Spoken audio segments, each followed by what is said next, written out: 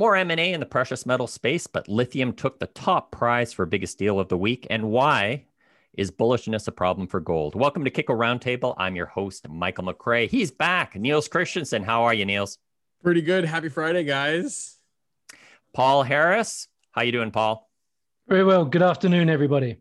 And we have a second guest that is also in Colombia. That is where Paul Harris is based. With me is the executive chair of both Gran Colombia Gold and Caldas Gold. It is Serafino Iacono. Welcome, Serafino. Thank you for inviting me. Gran Colombia is a Colombia specialist. The company has produced 220,000 ounces in 2020. Serafino, can you tell us why you're the executive chair of two companies? Well, the executive chair of two companies came out for a specific reason. I'm really the chairman and founder of Gran Colombia Gold. And Gran Colombia Gold, I've been running the company for 12 years now. And on the 12 years, one of the reasons that I became the chairman of, the CEO of the second company, because we didn't want to fill in space until we found the right management team into our spin-off company, which is Caldas Gold. And so I took the let's call it the temporary CEO of the company until we would bring the right management into place, which we did after we raised the money for Caldas Gold, after we raised close to $300 million. We announced a few weeks ago that Neil Woodyer and a group of very prominent directors are going to be joining the company via Aris Gold and taking the company to the next level. And Neil will become the CEO of the company, and I will step aside in the next 30 days. Serafino, I really want to get into it because you've built so many mines, and just with these prices with gold, kind of what it means in terms of the industry going forward. But we always start with gold. Niels, we have a new administration. We have a new Treasury Secretary, Janet Yellen. What's gold up to? Not much, which is we're kind of ending the week on a disappointing note. I mean, we had a really nice bounce. So on Sunday, gold prices fell to $1,800 an ounce, and then we had a really nice bounce, hit 1870s and change, something like that. And now we're 1850s. So it's like there's this wall. Talking to some guys today, and there's this wall at the 200-day moving average, and it's this battle between, do we get inflation or do we get growth? If we get growth, then yields are going to go higher, US dollar is going to get stronger, and gold's going to go lower. If we get inflation, real interest rates go lower, US dollar goes lower, and gold goes higher. So we're sort of in this wait and see period to see, what exactly is going to happen, especially with the new administration and this, $1.9 trillion stimulus package. Now, in your absence, I was writing a ton of reports about gold going higher, the usual factors, and we just mentioned it, stimulus, currency risk. You did mention it. There was a study by ABN AMRO, and it's talking about gold prices may have peaked because the prospects for the economy are so darn good. Well, that's exactly it. So they're taking the opposite side, in that they think growth is going to outweigh inflation. So yields are going to end up going higher, and that's going to boost US dollar. And not only that, but it's not their base case, but they noted that last year we saw record inflows into ETFs.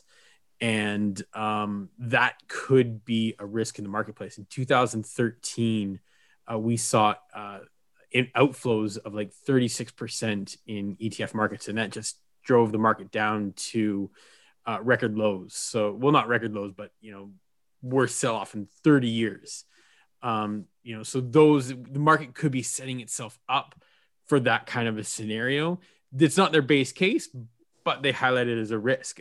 On the flip side, MKS, they see gold prices going to peaking at 2,300 this year, because they're seeing the other side of it, the inflationary side. All of this money printing just, is going to lead to currency debasement. So it's a fantastic debate that's, I think, happening in the marketplace right now. I can tell you, look, guys, everybody, even a broken clock is right twice a day.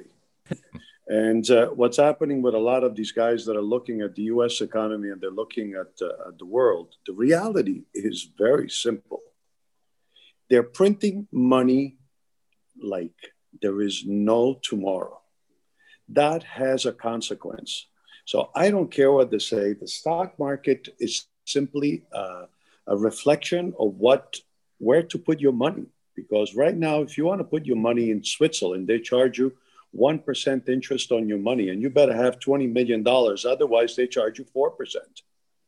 And if you want to put your money in a US bank, you're getting 1% return, but inflation, and at this moment, it's 2%. So you're negative. And if you want to put it into bonds, you're going to be losing money until eternity. So they can talk about the money that the economy is going to recover. I want to see the recovery of the economy. We've been waiting for 12 months for this whole thing to be over. And now they're talking about another 12 months before it's over. So by the time the economy gets recovered, and gold at the end of the day has one simple factor. And the factor of gold is that you can go to Papua New Guinea, in the highlands of Papua New Guinea, and you can go to Paris or you can go to the North Pole. And if you take a piece or a gold coin or something made out of gold and you needed to make it into currency, maybe you will not get what it's worth in the spot market today, but people will recognize it. And Paul knows it. Even the Colombian currency, it's worth half the money in the local currency. So reality is gold is going to go up. One more note on gold. The world's gold mine production is likely to decline by 5.4% to 108 million ounces in 2020, primarily due to the impact of COVID-19 pandemic. That, according to a study by Global Data. Global Data said that among other factors leading to the decline in gold output was the transition of Freeport's Grasberg open pit mine to underground mining in Indonesia, stringent environmental policies in China, and placement of Peru's Lagunas Norte mine under care and maintenance. The largest decline is expected in China, where 2020 output is expected to be 933,000 ounces lower in 2019, followed by Indonesia dropping 824,000 ounces, down 626,000 ounces.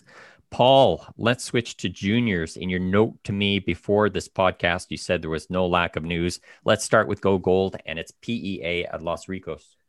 Yes, seems a lot of companies are trying to take advantage of the high gold prices and getting their economic studies out with some nice rosy gold numbers in. Go Gold put out a PEA on its Los Ricos South project in Mexico, which underlines an open pit and underground mining operation, 11-year mine life, to produce 42.9 million ounces of silver, 352,000 ounces of gold, and a whole bunch of copper as well. The company has just started a 100,000 meter drilling campaign this year at the Los Ricos North target, which they think could be even bigger.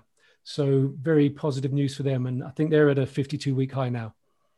One of the largest undeveloped open pit gold projects in North America got its pre-feasibility study. That's First Mining Springpole. Yes, in Ontario, Springpole pre-feasibility study, looking at 287,000 ounces a year production for more than 11 years, all-in sustaining cost of $645 per ounce, initial capex of 718 million, which could be a bit of a stretch for them. Their market cap is about a third of that. And they've got the small factor of a lake to put barrages across. Keith Neumeyer, who runs First Majestic, is chair of First Mining. What did Integra release this week? Yes, Integra's in Idaho. They've got a brownfield project, De La Mar, and they put out a PEA, I think it was last September. That didn't really focus too much on the recovery of the silver. Now, this past week's press release, they're looking to address that. So they're doing more test work on that. They're looking at getting mill recoveries. The historical mill recoveries were 75 to 80% of the silver. So they're looking at the test work to see if they can get anywhere near that. Their PEA figure was about 34% recovery. So potentially quite a lot of value that can be unlocked by working on the metallurgy and the recovery of the silver. Of course, Integra CEO George Salamis joined Kitco Roundtable in December. Big milestone today, and it's a great milestone to see. Orezone Gold announced financing of $182 million to build its Borambe gold project located in Burkina Faso, West Africa. The company anticipates first gold by Q3 of 2022. Borambe's production is 1.6 million ounces over the life of the mine. Average production is at 133,000 ounces over the first 10 years on average. Just a note, well-known IR communications person for Orezone Gold, Vanessa Pickering, tweeted something cute. I've never been this far along in mining. It's a really, really cool moment for me. Thanks for all the great feedback. And lastly, Harte got a green light for its Sugar Zone with a feasibility study. Paul? Is that how it's pronounced? I always say heart gold. Anyway, they've feasibility for a 21 million Canadian dollar expansion to the Sugar Zone in Ontario. That'll double their capacity from 800 tons a day to 1,200 tons a day. And that will more than double their gold production to about 100,000 ounces a year. I'm not going to argue with the America's mining analyst. Breaking news from today. A Swiss criminal court has found Israeli businessman Benny Steinmetz guilty of corruption on Friday and sentenced him to 5 years in jail. According to reports by Reuters, the ruling followed a 2-week trial of Steinmetz and 2 others variously accused of paying and arranging payment of $10 million in bribes to obtain exploration permits for the world's richest untapped deposit of iron ore and of forging documents to cover it up through a web of shell companies and bank accounts. They denied the charges. Steinmetz has been profiled by the New Yorker and other large media publications. Simandou represents one of the largest iron ore reserves in Guinea and in the world, having estimated reserves of 2.4 billion tons of ore grading at 65% iron metal. Simandou is currently being developed by an Asian consortium and the Guinea government. Cost to develop is $16 billion to develop because you're going to need railways, you're going to need a port, as well as you have to build a mine. Just a huge project that they have over there. 2 big M&A deals this week. Paul, George Burns at Eldorado bought QMX for $132 million. Yes, I think that's really started exciting people in the Val d'Or region of Quebec, the Abitibi. So they've picked up a big land package next to their Lamaque mine and Sigma Mill, 132 million Canadian, cash and stock.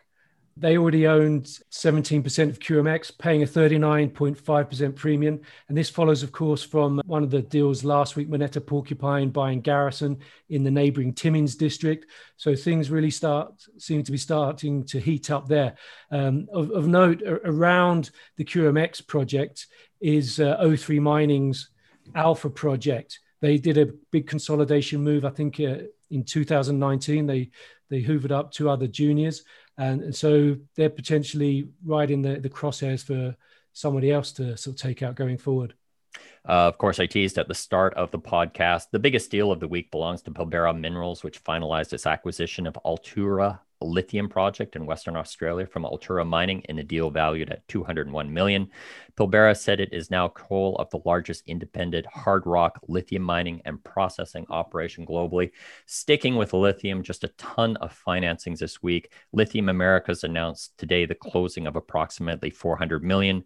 The company said that net proceeds will fund the development of the Thacker Pass lithium project in Nevada. Neolithium announces a $30 million bought deal private placement financing. Millennium Lithium announces a bought deal public offering to raise gross proceeds of $30 million. Thank you very much for Paul for noting the upsize on that before the podcast. And financials and productions. Sorry, switching to financials and production outlook. Notable this week was K92 Mining, the Papua New Guinea miner, that said it expects to grow its production by 16 to 36% year over year, with gold equivalent production between 115 to 135,000 ounces. Paul, what was notable about production at Premier? Well, Premier, they've outlined a production at Cove of 102,000 ounces a year, Cove in Nevada, for 8 years, an all-in sustaining cost of $948 per ounce. There's been several news releases out of Premier recently. They're subject to a takeover from Equinox Gold, and they're going to spin out their Nevada assets into a new company called i-80 Gold. And so they're obviously sort of getting the market primed with information about their assets. A lot of economic studies coming out of them at the moment. Serafino, I want to bring you back in. Can you talk about Caldas Gold? You said it used to be an asset hidden within Gran Colombia, and you said breaking out has really provided a lot more value to Gran Colombia. Yeah, Caldas Gold was a spin-off that we did, that we decided to do about a year ago. It's the Marmato mine, a traditional area of Colombia with many years of production behind us back. We've had the concession for 12 years. Actually, historically, I had it once before in the 1990s. I sold it and I bought it back. I guess I'm a masochist, but we got it. We bought it. 200,000 meters of drilling being done on that mountain. There is no mystery. We decided to take out the upper portion of Marmato out. We had done this mine. This mine originally was going to be an open pit, but it became very complicated because of problems, community, environment, just not the right time with the price of gold. But when we left it in 2010, this mine had 14 million ounces of gold in resources. So big. We always had a mystery on this mine about the deep portion of this mine. What was below this vein system that we knew that it was a secondary event. And before we stopped doing some more drilling into that area, we put in 5 drill holes. This was in 2015, 16. And the 5 drill holes gave us some amazing results. Intersections, every single one of them hit intersection of 500 to 700 meters solid with 2 grams of gold per ton. So we have done, since then, we did work. This body, or what we call the zona baja of the deposit, has now turned out to be a monster of a project. We're up to 6 million ounces of gold in an area that has got about 200 meter in thickness, and we're already up to 1 kilometer in length with an average grade of 4 to 5 grams of gold per ton. So this thing is going to be a major mine. It's going to be mined with sub-level stoping. There is a whole feasibility done on it. We raised close to 300 million now with the money that Neil Woodyer and his group raised. Will be over $300 million. It's a fully financed project ready to be built in 2020. 21, 22, and 23. And we did the spin-off because we had an asset in our company that was giving us zero value. I mean, Gran Colombia produces 220,000 ounces of gold this year. It produces, it's generating incredible cash flow. It's got incredible investments. And one of those investments is we own 55% of this company now, fully financed. And I don't think the market gives us not even $1 of credit or 50 cents of credit for the percentage of shares that we own, which is worth right now about $150 million in this market. So what was the next step? We wanted to get the company going, finance, get it to where it was with the feasibility. And then, because I want to concentrate my efforts in Gran Colombia, in the Segovia area, where we still have a lot of work to be done and a lot of growth to be done in that area, we wanted to put this company in the capable hands of a management team. And that's why we did a deal with Aris, where Neil Woodyer and his team is going to take over the company.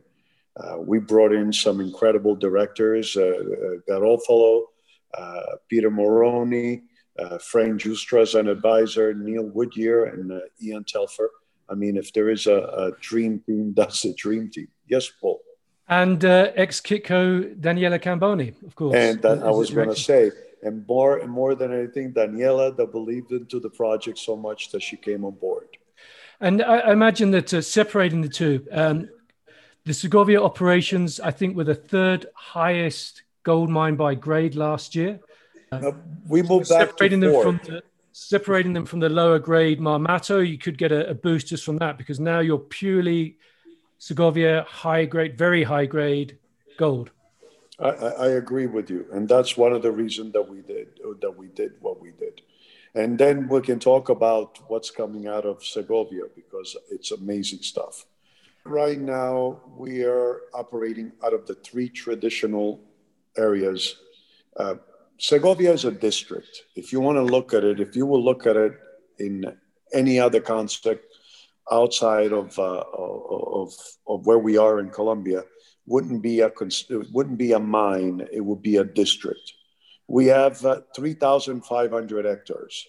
It's a very special title where we are the owners of the land and we are the owners of the mineral rights. We pay taxes to the Colombian government, but the Colombian government is not the owner of the minerals. We are. So that's a very special title on that alone. Second, three mines that have been worked and operated, 100 years of history, written history, and with records of production of close to 5 million ounces of gold. We have produced the other 1.5 million so far, so 6.5 million ounces of production over 100 years of life. And we still haven't touched, we've explored 20% of the area. There is 24 veins additional to the 3 veins that we have. Plus in the south, we have another group of concession. Those are concession, 8,000 hectares, where we opened our first mine that is called Carla. Now, starting with Carla, that is the newest of the discovery. We started drilling Carla a year and a half ago. We started getting some resources going, open up this mine that had 11 levels. We're working on the first 3 levels, and we started drilling to look at a depth into this mine and started building up reserves. It's not huge right now. It probably will do, we will have 100,000, 150,000 ounces between now and the end of the year out of the mine in reserves. But we're talking about 60 to 70 grams of gold and 2 ounces, 3 ounces of silver per ton. So it's significant stuff. Same thing that you have, in our 3 mines that we have. If you look at Silencio, the Silencio mine, we identified a brand new vein that was never touched, the America vein. The vein is right now, it's giving us results of 2 to 3 ounces of gold per ton. So this thing, when Paul is right, when you average everything that we have in this mine, in the 3 mines that we are right now producing, we are right now, I think we went to the 4th the highest grade mine in the world. But what's coming in situations like what we have, for example, Vera is our next target that we're developing, going towards the east of the concession. It's the extension of the Carla mine, and we're talking about grades also of 1 ounce of gold with 200 grams of silver per ton.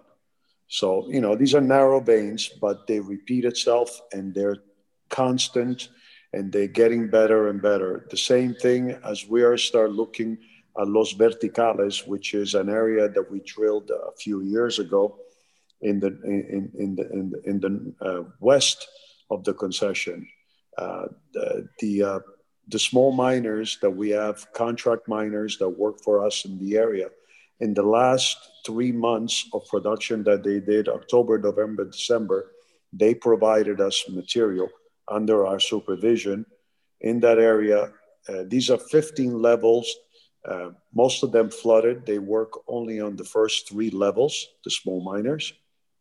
They gave us an average of 55 grams of gold per ton 1,500 tons a month for a small group of miners. Now, this is in the area where they're working, where they used to mine. Imagine what there is below in these areas. So this thing, Segovia, is going to start shaping up into becoming a major high-grade company. What are we doing that it's different this year than we have done in the past? In the past, we were surviving and we were trying to build up the company and clean up the balance sheet and getting this company to become a decent company like it is today. We're sit on $130 million in cash. Our debt is almost nil. We are making money, great money in our concession. Our next step now is to take the 23 veins that have never been drilled and worked. And starting this year, we have to start, I believe it's between 40 and 60,000 meters of very specific drilling. Very exciting time. As you say, you've cleared your debt, you've turned the company around, and now spinning out Caldas, you can focus all your management resources, financial resources on Segovia. Sounds really, really exciting. Go ahead. I wanted to kind of step back, and then I just wanted to, despite Neil's kind of beating himself up on the precious metal price, and we're range bound here, but this 1800s, you build mines. This is not a bad price for gold, is it? This is, to me, if you ask me, 1800 is where gold should stay for the longest time, and I'm very comfortable with 1800. Look, everything's got to be about efficiency. If you produce gold at $700-800 an ounce, you have incredible profits on this thing. As gold starts going up, and it's not that I don't want gold to go up, I want gold to go up to 2,500 and 27, and I believe it's going to go there. But the higher gold will go, the more what I would call, excuse the expression, stupid mines. This is where the problem that we have. Look at Marmato. Marmato, I could have done my numbers at 1,700, at 1,800, at 1,600. I wanted to make this mine. If this mine has to survive, and I lived $1,000 gold. Paul lived it with me in Colombia. Yeah, okay? and you had costs of what, $1,400-1,500 an ounce then? Correct. And we were suffering, and we had to really tighten up our belt, and we had to do what we had to do to make that thing going. I never want to go through that problem again. Either the mine makes it at my break even is $900, $1,000 on ill sustainable cost, or I'm not going to build it. And the reality is, when we did Marmato with $1,300 gold. Why? Because I can comfortably go in and say, the $300 million that I borrowed, I don't have to worry about paying it, even if gold goes down to $1,000 an ounce. And believe me, I live from experience, because we indebted ourselves with Gran Colombia with gold when gold was at 1,700. Inefficiencies of how the mines were run and the cost of operations and everything made us, as Paul said, $1,300 an ounce. And when gold went to 1,000, I saw red stars and green stars and blue stars. So to me, 1,800 is a fantastic price, because it keeps everybody honest, and the mines that are going to be built, mines that are efficient. When we talked to people in December, there was a feeling that we are going to kind of get into M&A probably about mid-2021. It seems like we're in that right now. It seems like people are very confident. It feels like they can actually go out and do these deals, Serafino. You will see a lot of M&A going on, and for the simple reason that all the mid-sized company are becoming big-sized company, and the big-sized company are becoming mega company. So when a Barrick now has become like the Atlas, holding the world by his hand, and they got to replace 3 million ounces of gold. So take Marmato. 6 million ounces of gold, that's equivalent of 2 years of mine life for them. So the bigger you become, the bigger deals you got to start doing. And I think that we're getting to the point now that you're going to start seeing even a company like Equinox that have become a mid-tier, upper mid-tier, what is the next gig that they got to do to start keeping the production going? Otherwise, you're going to start declining. And I think I agree with you. I think this year, company like ours, company that they have high grades, that they have great cash flow, they're going to start becoming targets. Let's turn to our number of the week. Serafino, we always start with a guest. What was a meaningful number for you this week? Meaningful number, it's number 5. And the number 5, to me, symbolizes the 5 mines that we're going to be building and we're going to be drilling in the next year or 2, where we're going to be putting into production and increased production in Segovia. High grade, very fantastic gold and silver deposit, and lots of surprises. Thank you, Serafino. Paul, what's your number of? I've picked a number for Serafino this week, 311, or more specifically, $311 million. And that is the amount of money that's been raised for Caldas Gold since it was spun out last year in about 4 or 5 different financings. And congratulations there. Thank you very much. It's a good number. I wish it was mine. Niels, what's your number? I'm keeping mine simple. 46. 46 President Biden. Yeah.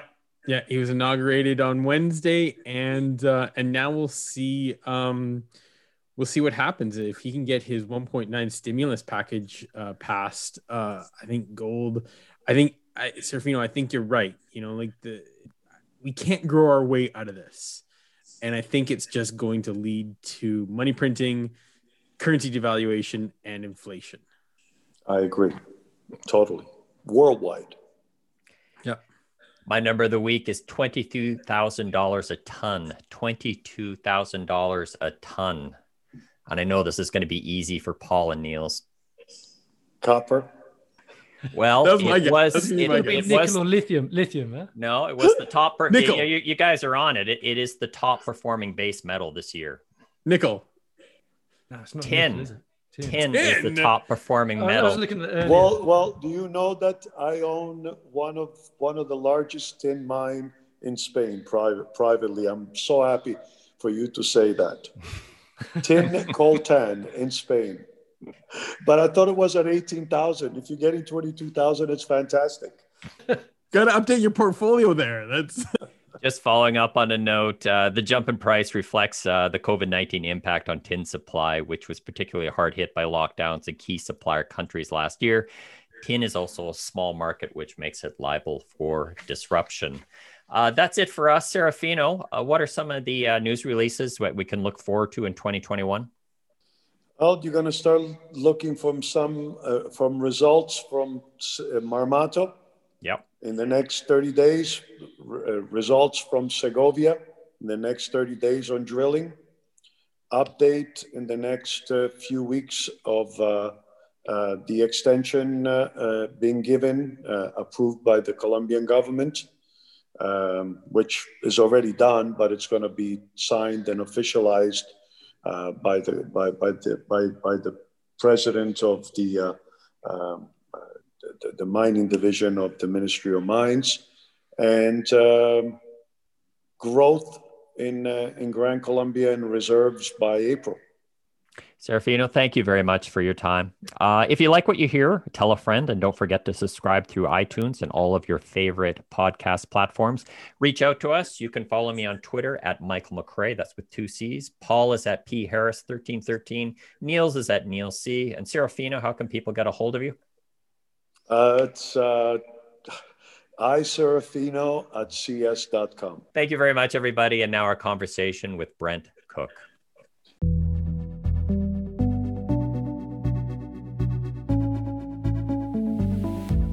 Should precious metals investors be reallocating their focus in 2021? Brent Cook, founder and advisor to Exploration Insights, joins us today to talk about his outlook for the economy, for stocks in the mining sector, and for the precious and base metals. Brent, welcome back to the show. Thanks. Good to be here early in the year.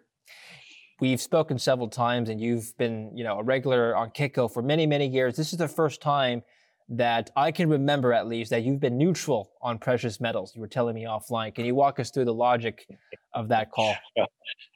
Back in the day when I was talking to Daniela, I was often quite negative on them. We at Exploration Insights have been positive the past few years. I think right now I'm neutral because I can see, some stability and reason returning back to the White House. And I think that's probably going to decrease some of the volatility and risk out there. I also see as the vaccine rollout finally starts kicking in, that will be a bit of a negative to the gold price. So in the short term, I guess you could say I'm neutral. Further out, I can see with all this debt stimulus and the potential of the dollar losing its status, gold doing quite well.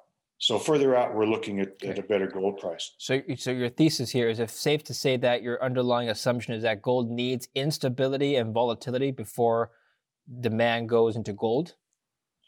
To some degree on the short term, but again, in the longer term, it's really all about devaluation of the dollar we're going to have another $2 trillion of stimulus going into the sector after $7 trillion the past 2 years. All it's going to devalue the dollar. And we're seeing the rest of the world sort of backing away to some degree from the US dollar as well. Okay. So looking out 1, 2, 3 years down the road, I'm pretty positive on the gold price, but right over the next 6 months to a year, I guess you could say I'm neutral. 6 months to a year. So if you're neutral, then would you think that the current price is reasonable? That's where it should be at right now? Yeah, I think so. I think it's a reasonable price. And I think it's a good price. I mean, most of the major mining companies are making plenty of money. And I think a positive we're going to see is that as mining companies are able to send their people out to different parts of the world to look at and evaluate projects, we're going to see an increase in mergers and acquisitions from mostly the mid-tier companies trying to grow, picking up early stage resource properties with at least some sort of resource to find that's legitimate. So I think, that's a real positive. And that's kind of where Joe and I are focusing on. What are the mid-tier to larger companies going to buy over the next year? It's interesting you brought that up. I was just speaking to a mid-tier the other day, and he told me that, there's going to be more consolidation in the sector most likely. And he said that they've always got it raw on the miners. They really should be making deals when the price is low, when the gold price is low, not at $1,800, $1,900 an ounce levels. That's when bad deals are made. But anyway, most deals are made at a higher price, and they really should be buying it at a lower level. What do you think?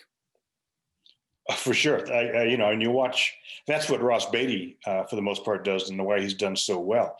The problem they've got is when prices are low, they've got no money and nobody cares. Sure. It's sort of a counterintuitive business, in that the smartest thing to do is when you can't do it. Yeah. What do you think they should be doing with this extra cash that they've accumulated over 2020 for the most part? Dividends for the majors is probably a good idea, given they're trying to attract major funds and such. But I think it's better to put it away and wait for that opportunity to buy something that you need. Because, consider we're running through, on a global production scale, a Carlin trend a year. That's 90 plus million ounces a year that's going. And we're not finding even a third of that through exploration. So there's certainly a shortage in legitimate quality gold deposits out there that the majors are going to be scrambling for down the road. So in 2011, there was a series of bad deals that were made, and that investors that have haunted investors for years. The same concern has popped up again this year.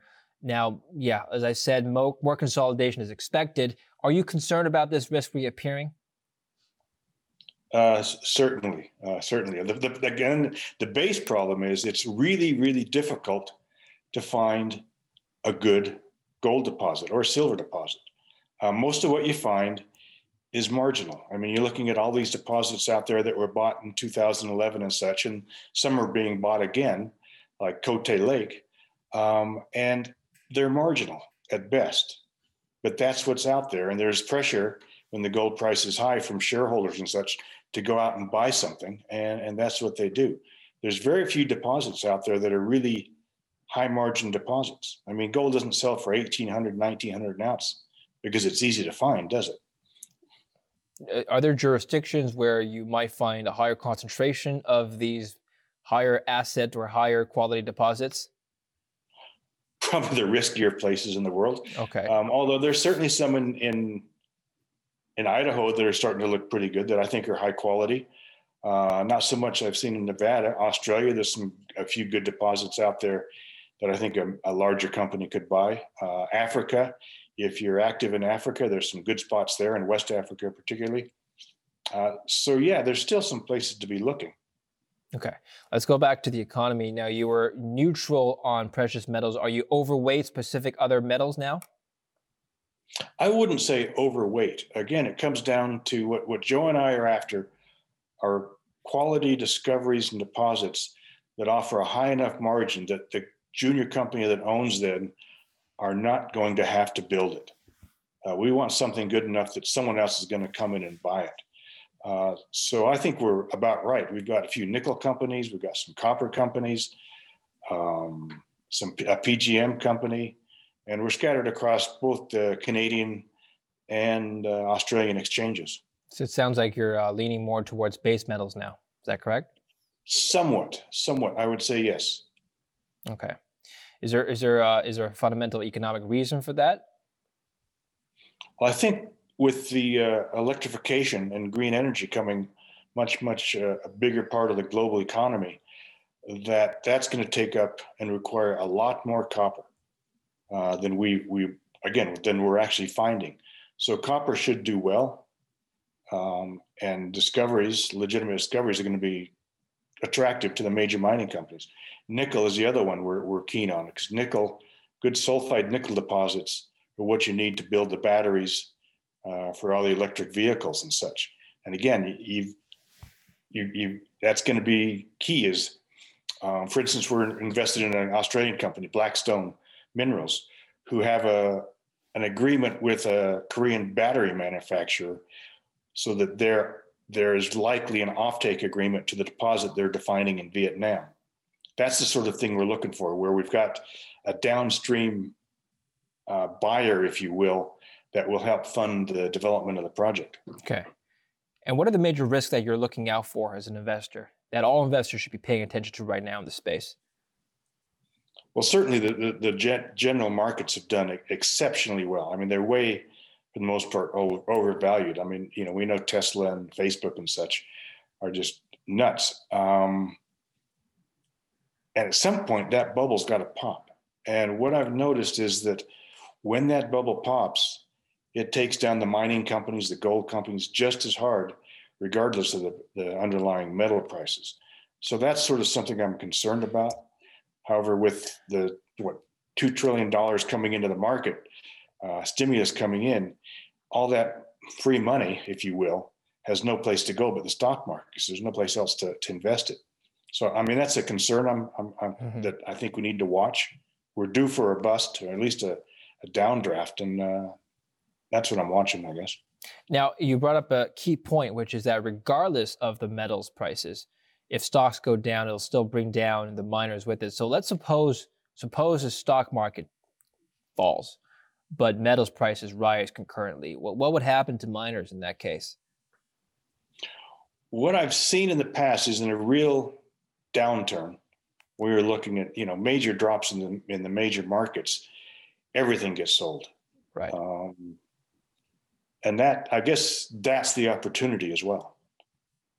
We did really well when the COVID crash hit, buying major mining companies like Pan American Silver and such, because we knew the underlying fundamentals were good. So I guess, although that's something to watch for, it's also an opportunity to be ready for.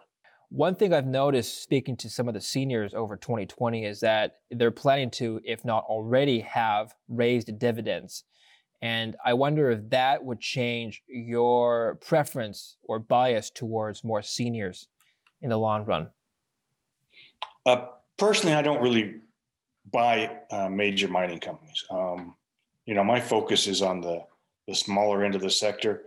I think by increasing the dividends, they're looking to bring in, major funds out of New York and whatever. That's what they're doing in terms of the dividends. And they also, the major mining companies have got to worry about ESG now as well. That's becoming a major question for the funds that want to invest in the mining sector. Is what is your ESG? It wouldn't entice you to at least consider it? Not really, no. That's not what I do. I mean, I own Pan American Silver, and I'm happy with that. That's probably the largest company I own. Okay.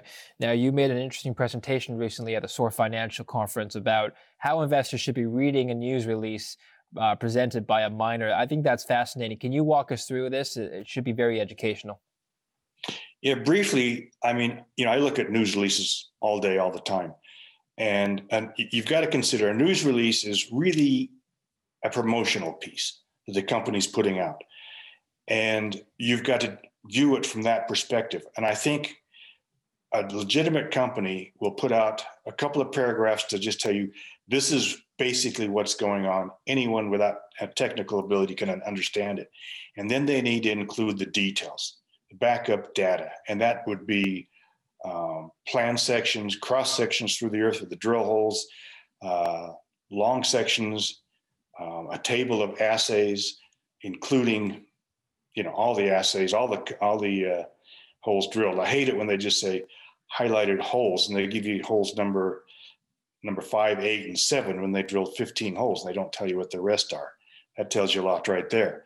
I guess the company that does an excellent job of that is Integra. You go to their website, pull up their news release, and you can see that everything is there with backup data, links to a video, etc. You can explore everything. So that's what a news release should contain. If it doesn't, it tells you one or two things. Either they're trying to hide something or they're incompetent. Either way, it's an easy pass.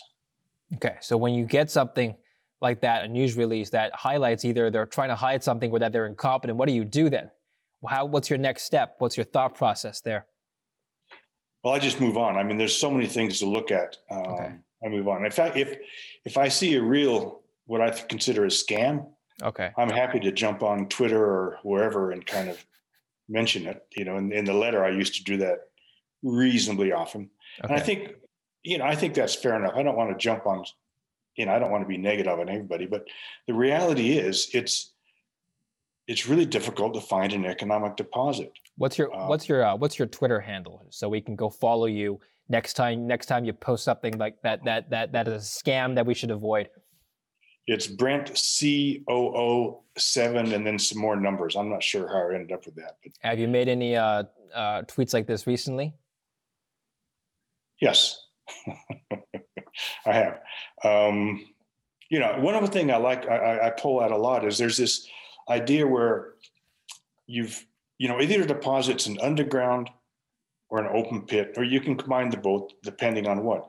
But when you get a drill hole from a company that has, say, 100 meters of 1 gram in the first drill hole, in the second drill hole, you're looking at 5 meters at 15 grams or 2 meters at 20 grams. What is this thing? Is it a bulk open pit deposit or is it a narrow vein deposit?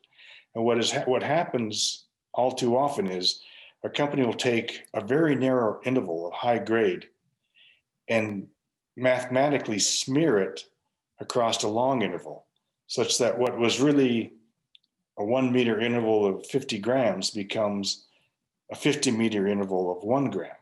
And that's a whole different concept as to what the deposit might be, what the economics behind mining it might be, et cetera. So that's something you've got to be aware of. And then on our website, towards the bottom, there's a tool you can use called the drill interval calculator, where you can put in the big interval and then the little intervals and see what the remaining material is, the residual material grades. And that's very useful. But I think part of the issue is even if a company links to their data, not a lot of people know how to read or interpret this data. So I'm looking at a bunch of geological data. How do I know that this is still not a scam? Well, I guess it ultimately comes down to, you need someone technically competent to give you some advice, be it a stockbroker or your brother or a newsletter writer. But generally, I find if people give you all the information, at least they're trying to convince you or someone technically able to understand the data, what they're doing, and they're doing something worthwhile.